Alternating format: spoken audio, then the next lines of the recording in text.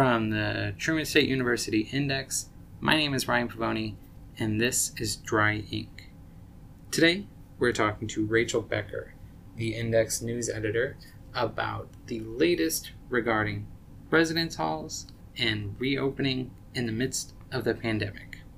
Today is Thursday, August 20th, 2020.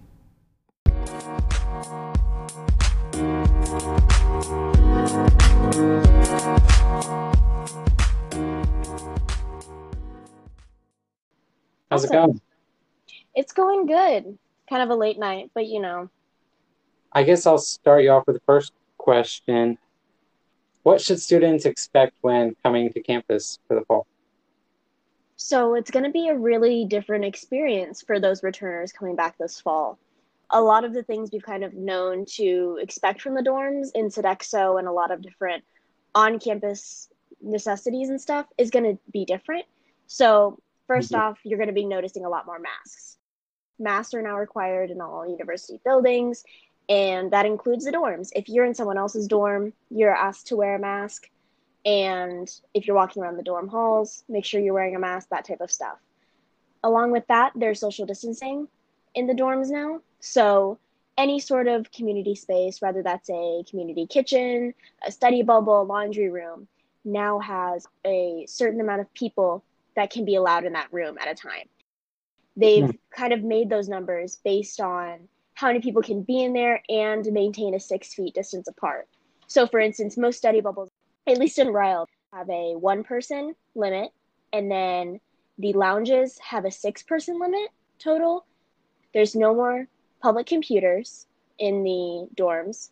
So if you need to print something off, it looks like you're gonna have to either connect your laptop to the printer or you'll have to go to the library. Same thing with if you just needed to use those public computers, they don't have those anymore. Another thing is you're not supposed to be having outside guests. So they're asking that Truman students do not bring non-Truman students into the dorms. However, they haven't really talked about being able to enforce that yet. But yeah, so things are just going to be a little bit different. And are they doing any more like extra cleaning or anything to prevent the spread of the virus itself?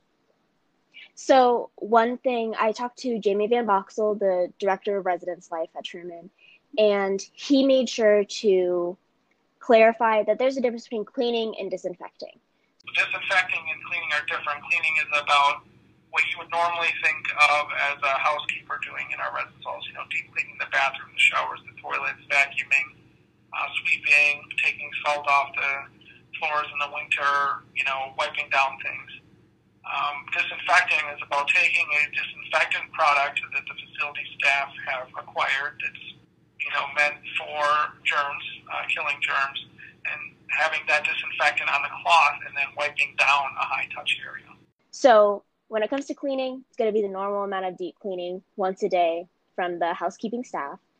And then when it comes to disinfecting, the housekeeping staff is asked to disinfect all high-touch areas once a day, as well as the essays have their own quote-unquote house community, where that can be like Ryle 3 North. That's what that essay is in charge of. And that essay is asked to disinfect their house every single day. That is every weekday they're asked to do that.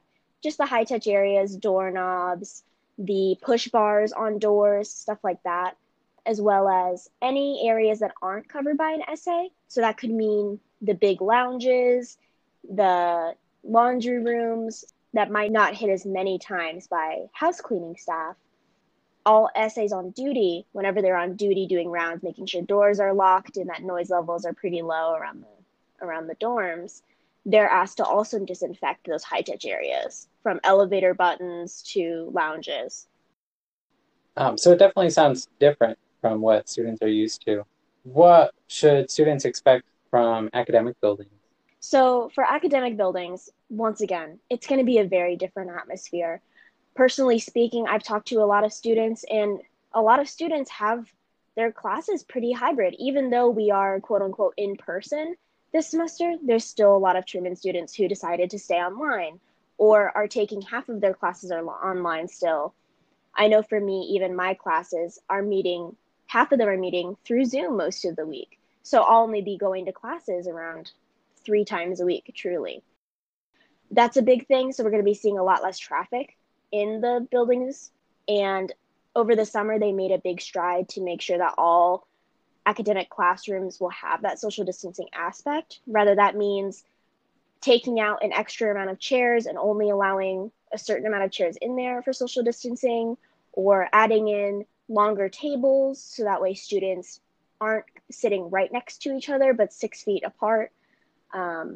Or even for some classes, that could mean moving to different buildings than what they're used to. So for instance, one of my communication classes has been moved to the sub, like a lot of other people's classes, where it can accommodate more students in rooms that are a lot bigger and can have a higher capacity than some of the rooms that we're used to calling our classrooms. So that's the big stuff for sure. And another thing that I wasn't really ready for, or no one had told me before the semester started, was that the attendance policy has been greatly revised. So now all faculty, they're asked not to penalize students anytime that they're absent or anything. And technically, yes, that does fall under the idea of if they're absent because they're not feeling well or they have contracted the coronavirus or stuff like that. But also, they are not allowed to require a doctor's note this time around. So if I say that I'm not going to be able to come to class for, the Tuesday meeting or whatever it may be, my professor should not be asking me, I need a doctor's note or else your grade will hurt. And something interesting with that is I've already seen some disparities between how professors are handling that change of policy. And I was actually talking to a chair today, and he said that if students are facing those problems already, that they need to either go to their department chair for that specific department or the dean if they feel unsafe in that class or that they're being forced to go whenever they might be falling ill, because that is a university policy at this point to not penalize students for being absent from class. Is there anything we didn't talk about that you'd want to? Something interesting in the dorms, the kind of background of the HIPAA laws. Basically, that's trying to protect people from not having their private information, especially medical information, being shared publicly. And that's specifically students, right? Yeah. So I was talking to Jamie Van Boxel about this. Anytime a student tests positive for coronavirus and they are living in the dorms, the people in the surrounding community, whether that means the room right next to them, the room down the hall from them, anyone in that hall, no one will be alerted. What won't be part of the process is community-wide notification. That's not in line with laws and policies that govern people's health data. So it's folks that absolutely need to know in order to provide services to a student who tests positive for COVID are the staff at the university that will know, and it won't go beyond that small number of select individuals. Except for a very select few of staff members who will be helping that student with their isolation procedures, with their cleaning procedures, getting them food from takeout, stuff like that. A very select amount of upper level staff will be helping that student. But besides them, no one will be alerted.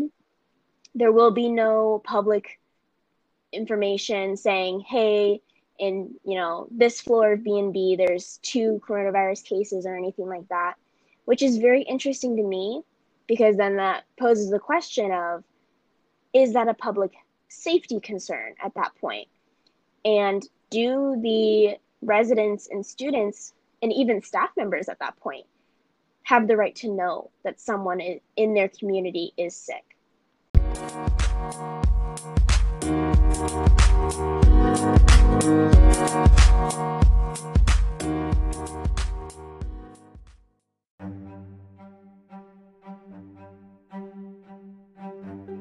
here's what else you need to know. The Great Lakes Valley Conference has postponed high-risk and high-contact sports to the spring semester. This means Truman football, volleyball, and men's and women's soccer won't compete this fall. Tennis, golf, and men's and women's cross country are still permitted to compete. The GLVC has yet to make a determination on winter sports.